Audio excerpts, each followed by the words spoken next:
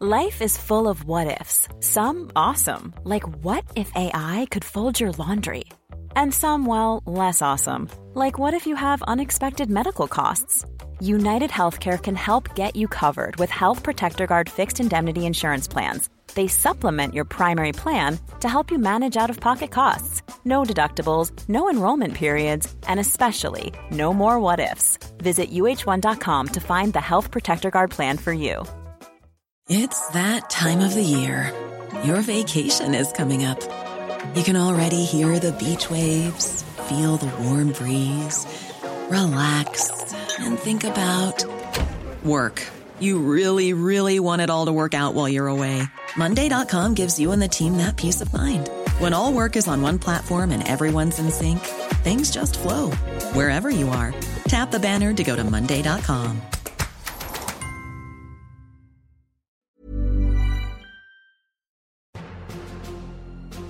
I'm David Plouffe. And I'm Steve Schmidt. And this is Battleground, the podcast from The Recount. In a few minutes, Steve and I will be joined by Representative Raquel Tarlan of Arizona. We're going to go deep into that critical battleground state. But first, it's been a busy week in America.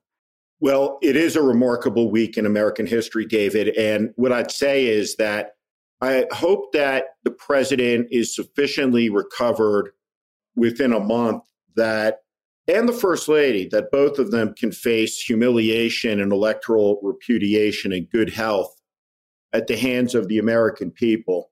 And I don't mean to sound unsympathetic, but this is the president of the United States, and his lie, where he dismissed the lethality of this, has killed at least 100,000 people.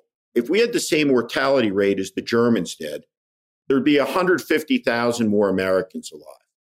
And so there's no person in our country of 330 million people who has done more to try to get the coronavirus or done more to spread the coronavirus than Donald Trump. And so I do wish him recovery, but there is an aspect of this that is, ye reap what you sow. What I hope is, to all the Trump supporters out there who've been lied to, manipulated, used, and abused by this con man, if any of you are listening, at long last, I beg of you, take this seriously. This virus can kill you. He's in Walter Reed because this virus kills people.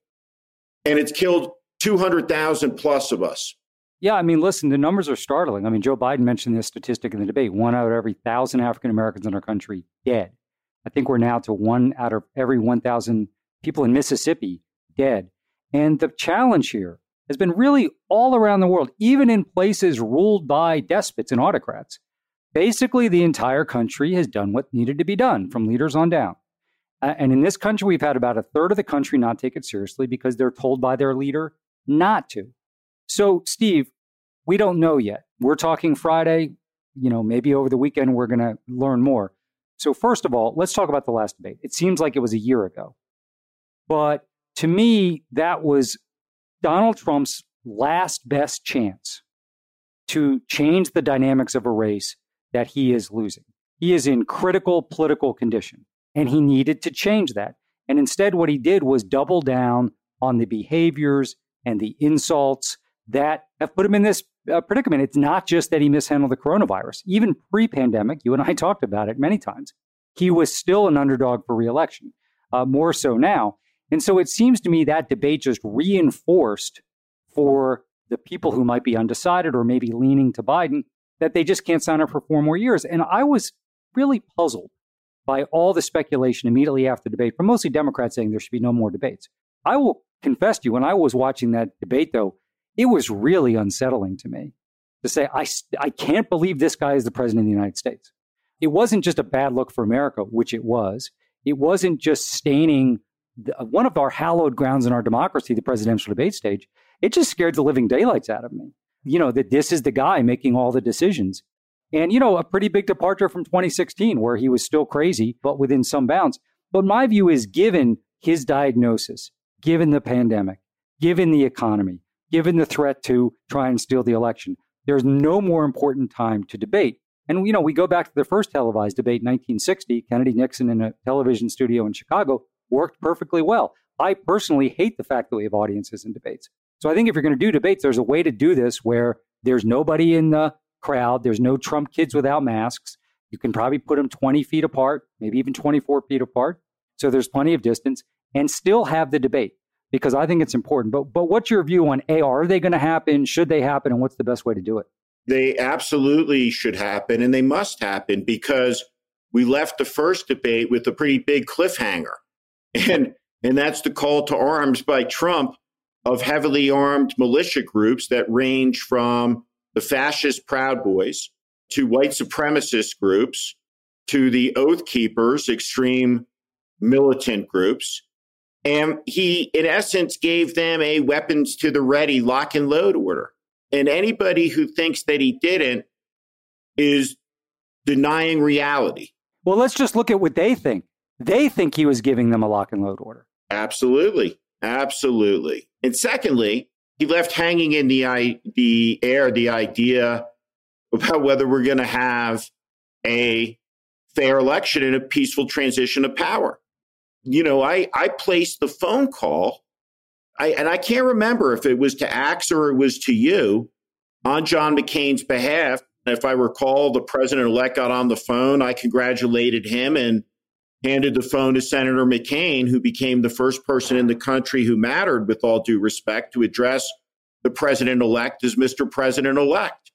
And with that concession, John McCain commenced the process that culminates in the renewal of the American creed, the American system, which is the inauguration of a new president chosen by the people. Democracy requires one side being willing to lose and get you next time. Well, I agree. Honestly, I think the last part of the first debate needs to take central stage in these next two. And we need to have a discussion about democracy and the peaceful transfer of power and voting in this country.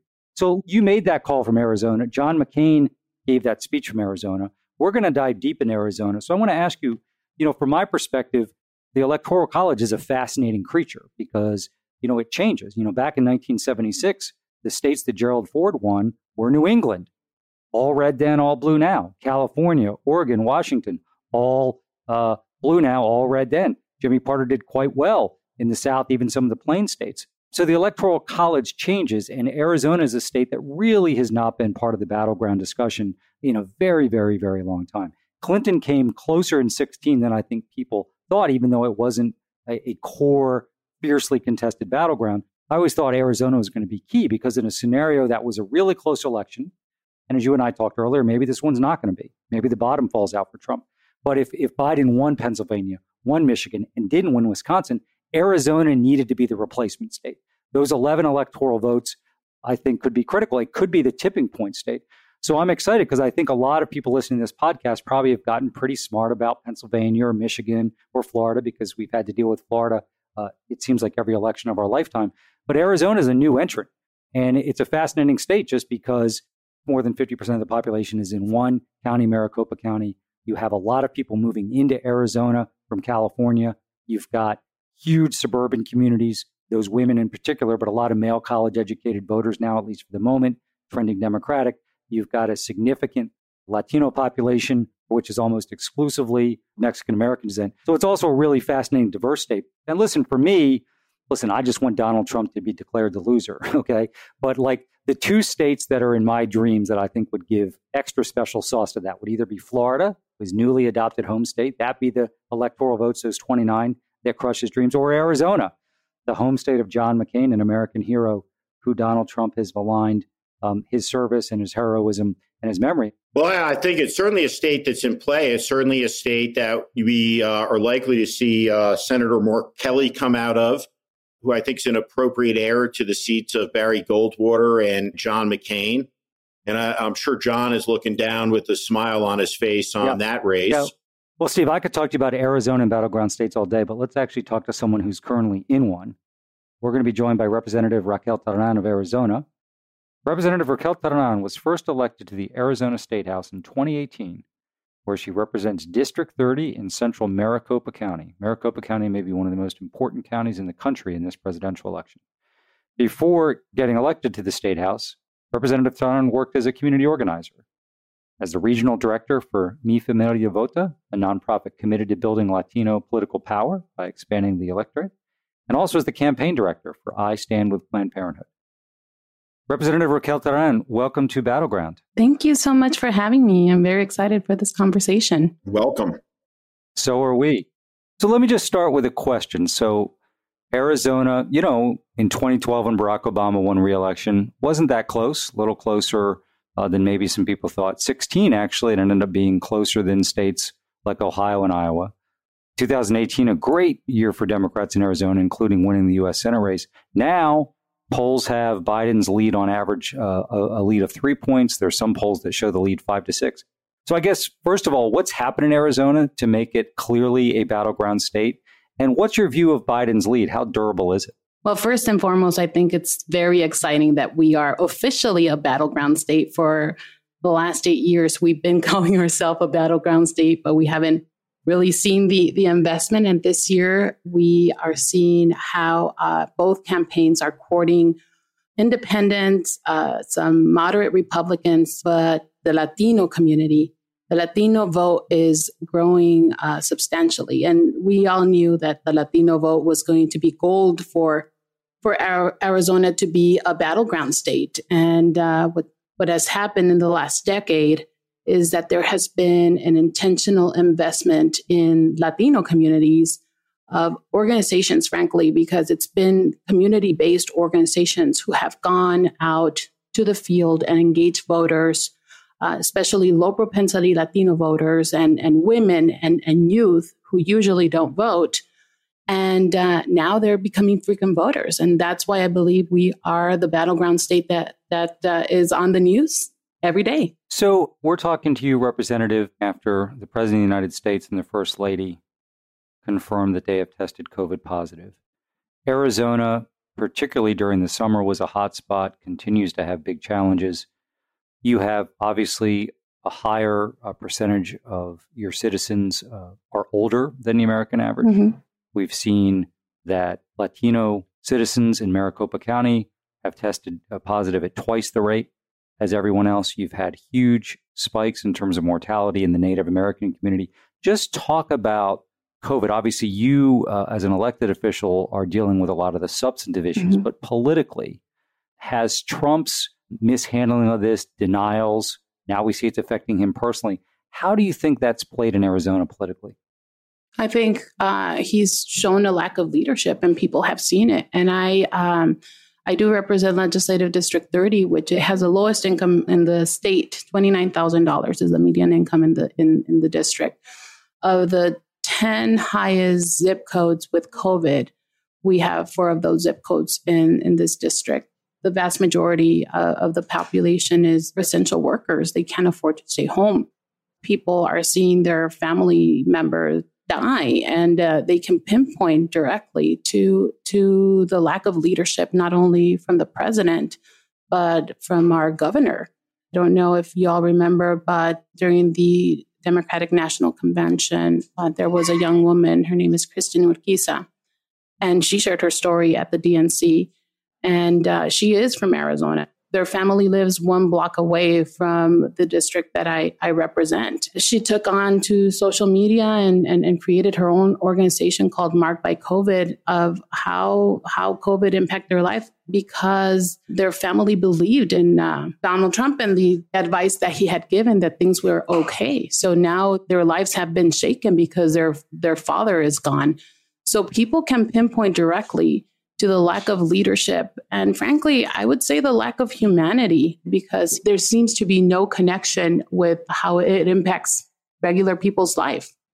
When we're talking about COVID, they do pinpoint to Donald Trump. They do pinpoint to the governor. And frankly, I sometimes have to take the blame.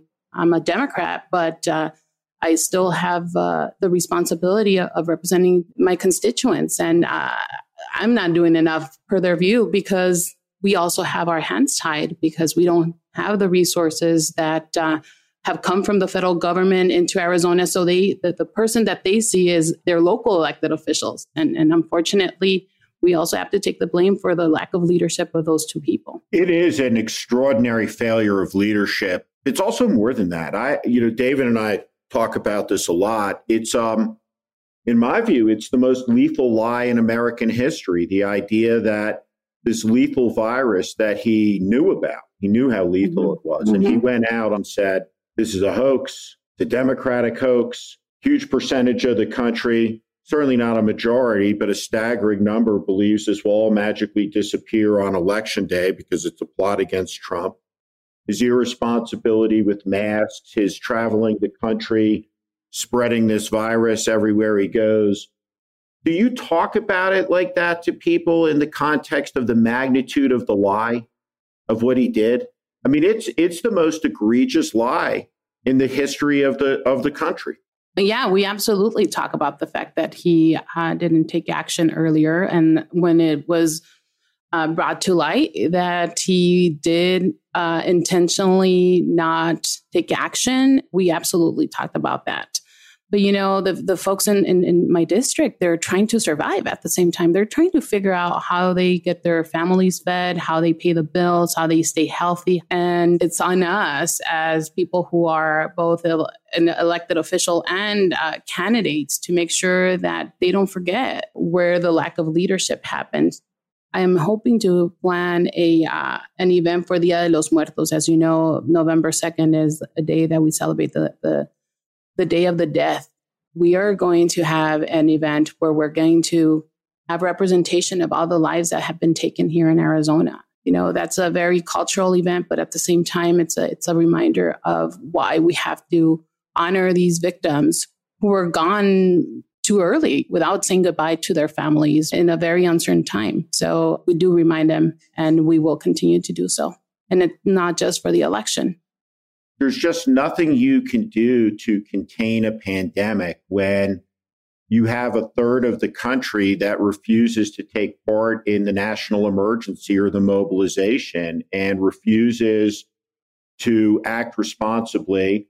And a lot of them have been agitated, antagonized by a propaganda network, Fox News, and its adjacent propaganda stations on talk radio, OAN, Newsmax, the litany of right-wing publications and internet sites, all of it combined to say to these people that this isn't real, don't worry about it, and it's caused chaos in this country. And it's amazing to watch Fox News this morning, and I don't know if you have, David. I suspect you have not, and it's healthy for you to avoid it. Looking at it a little, it's amazing that every image of Trump on Fox this morning has Trump wearing a mask. Yeah. Wearing a mask. I mean, it's swear to God, David and I are both old enough to remember the Soviet Union. And it's just like almost flat out Soviet propaganda. It's incredible. Rename it Pravda, Steve. Yeah. Right? Yeah. We're going to take a short break. When we come back, we'll get Representative Raquel Terran's take on the Latino vote in Arizona.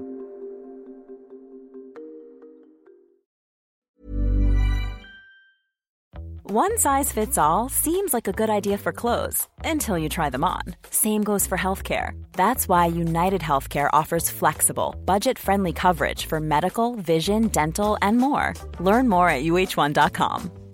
Hiring for your small business? If you're not looking for professionals on LinkedIn, you're looking in the wrong place. That's like looking for your car keys in a fish tank.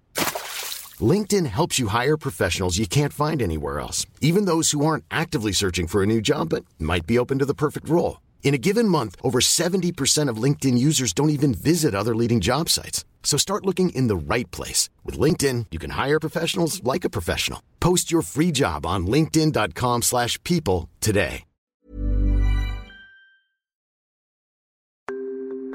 Welcome back to Battleground. Let's continue our conversation with Representative Raquel Terran.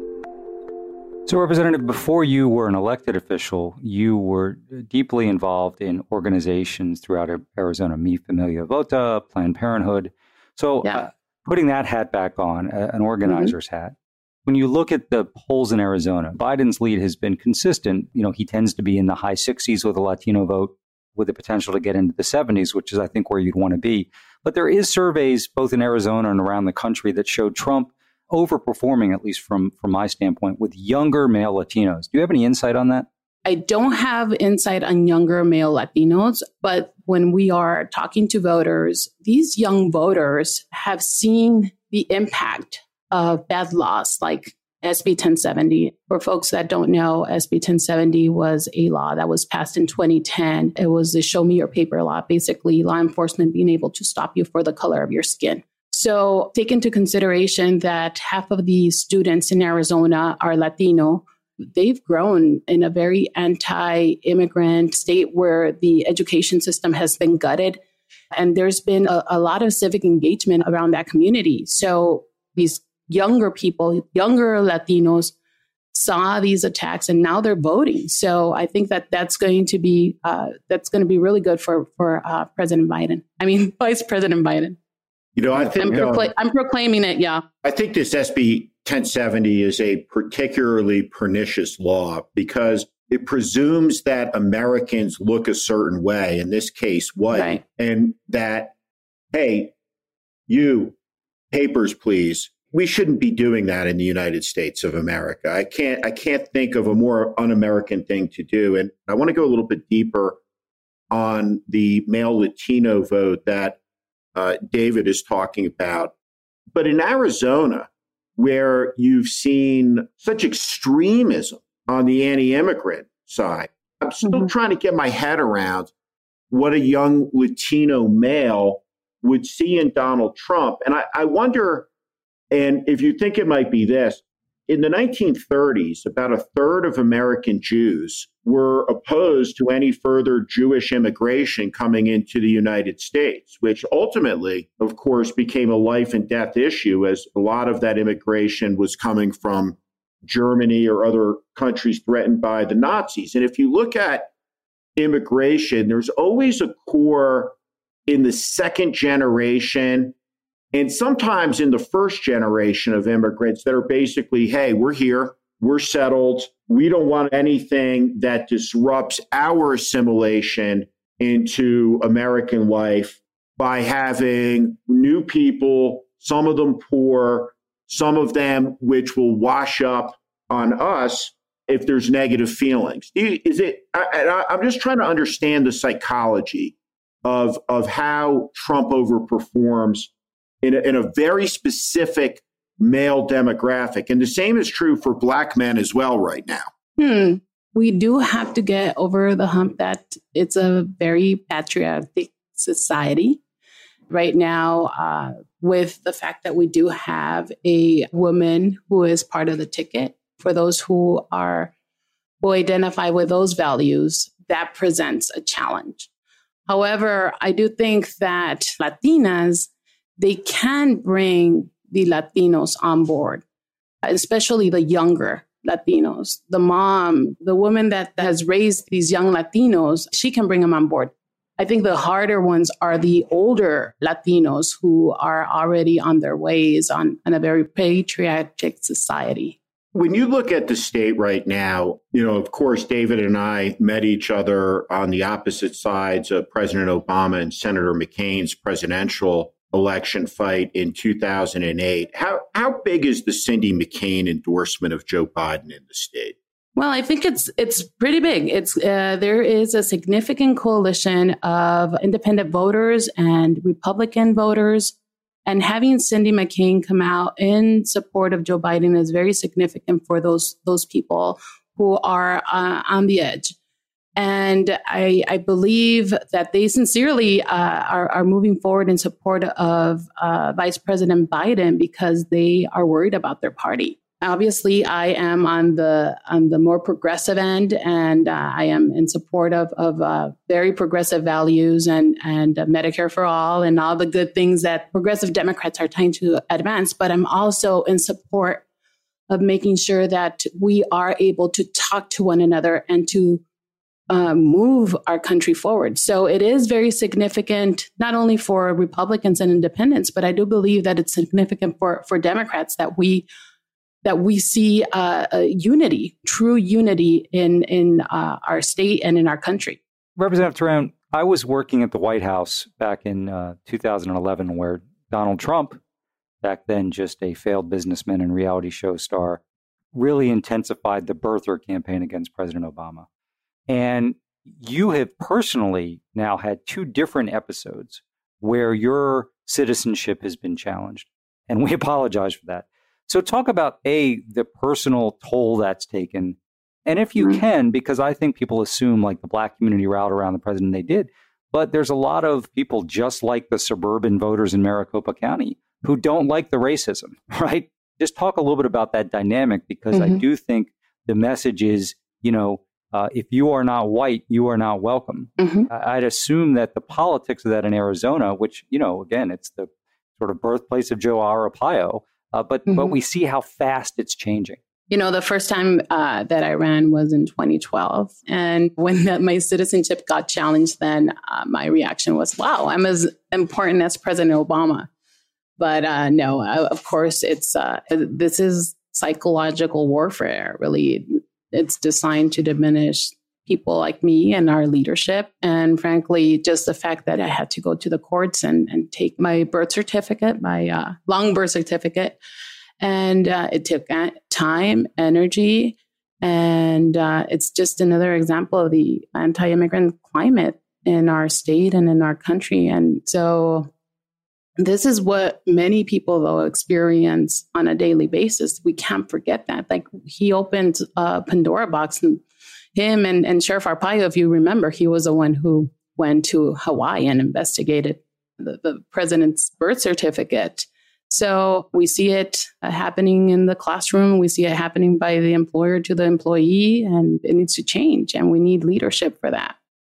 I think that this is such a terrible thing. I spoke out against the birther nonsense with President Obama from the moment it came up. And it was something on the McCain campaign, when the first rumors of President Obama's birth certificate started, that we dismissed out of hand and just thought it was a detestable thing. But I do think that this is so antithetical to the idea and ideal of the country in the year 2020 and what it means to be an American. And one of the things that has gone off the rails in recent years is American exceptionalism has been something talked about in Republican debates. And the question is always, do you believe in American exceptionalism? And the question is always put through a filter of nationalism and jingoism, right? That because you're an American, you're somehow special or the country is providentially. Here's what makes the country special and exceptional. It's the only country in the history of the world that's founded on the power of an idea. And the idea was that we're all created equal. We all have inalienable rights. Among them are life, liberty, and the pursuit of happiness. Now, we know that perfect idea and ideal, that it didn't extend to everybody, that there was foundationally hypocrisy. Right. The whole story of America has been the struggle to close the gap between the perfection of that idea and ideal and our present reality.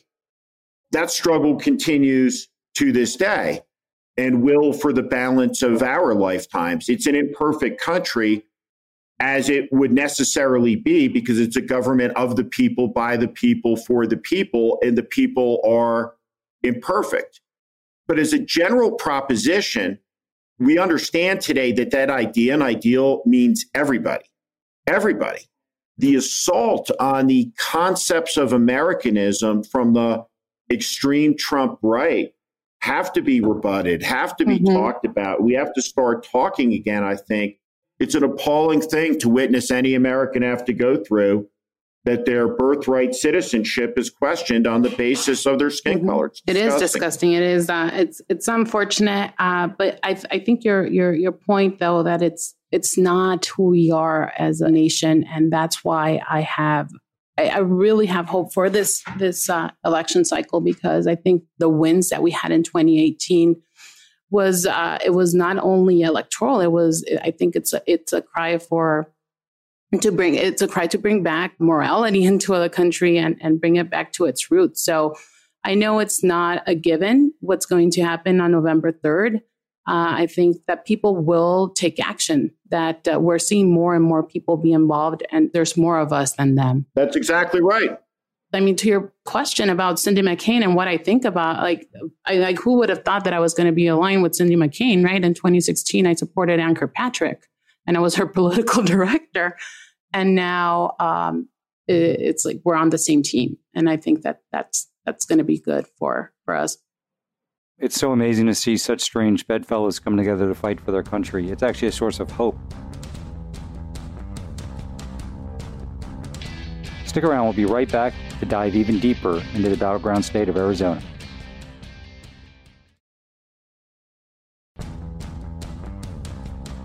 And we're back with Representative Raquel Perron, representing District 30 in the Arizona State House. You obviously have worked for Planned Parenthood in the past, and so understand, both the substantive issues around women's health, but also the politics around that. What's your view of how this Supreme Court fight is going to play out in Arizona, where a woman's right to choose, healthcare, pre-existing conditions are going to be really an active debate as people are filling out their ballot? Oh, no, yeah. I think the number one issue here in Arizona is healthcare. We had more than 363,000 people benefited by the Affordable Care Act. 1 in every 3 Arizonans have a pre-existing condition. So I think that's going to be a huge factor when people go out and vote. Obviously, Roe versus Wade is a big one, too. I got to travel to El Salvador last November and witness firsthand what happens when there's a full abortion ban.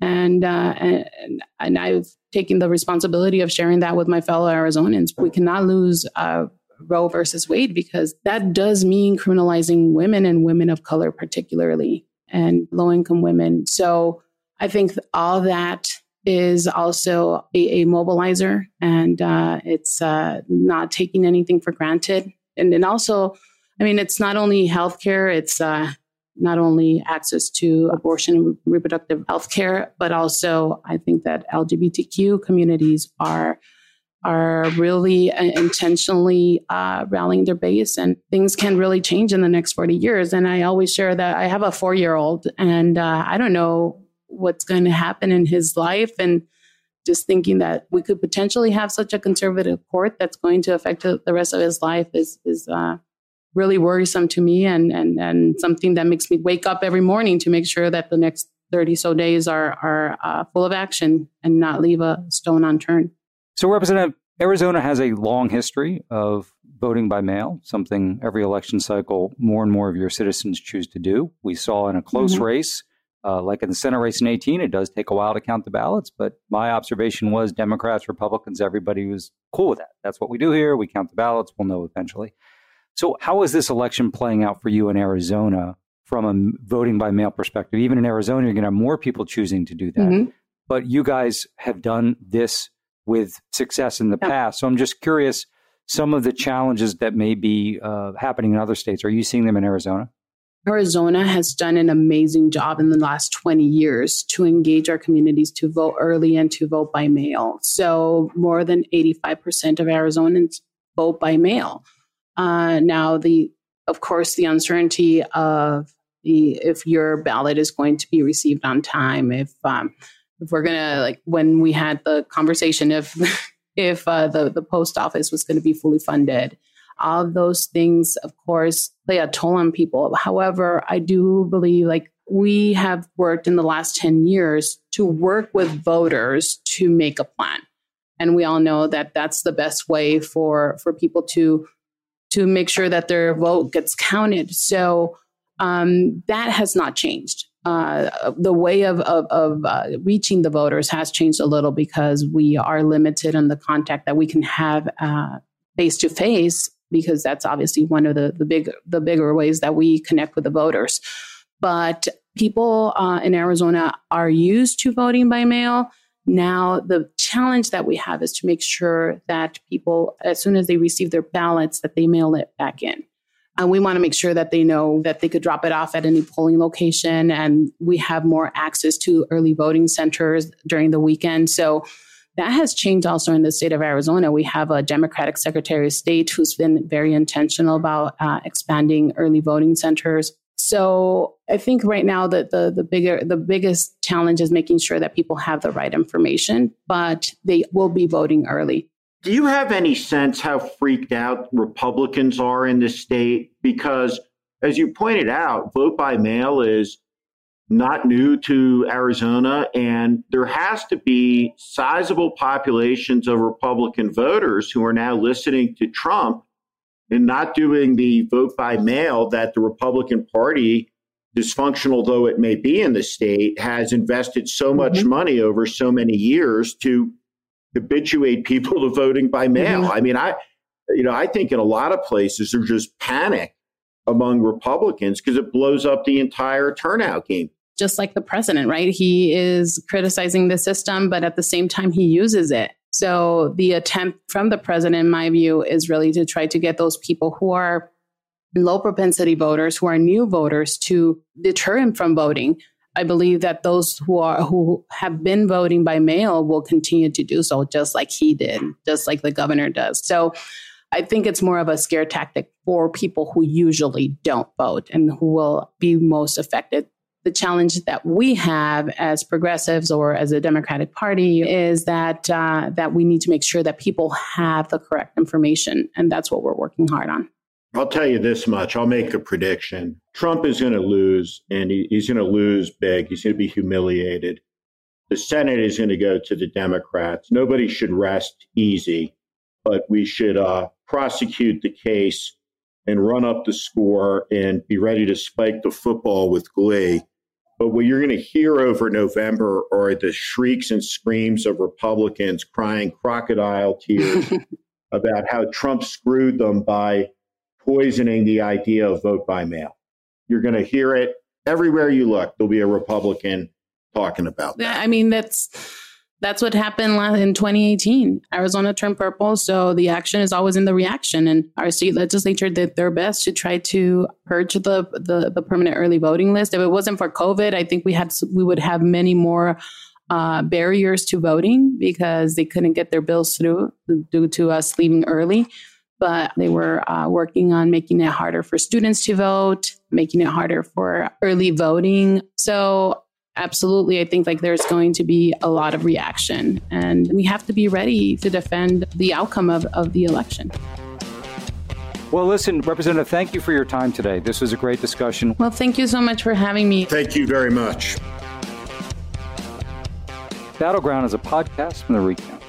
Thank you to Representative Raquel Terán for her time. Learned a lot from that conversation. Aaliyah Jackson and D. Scott Carroll engineered this podcast. Hallie Rogers is our executive producer. And Christian Casper-Vassell is our executive producer.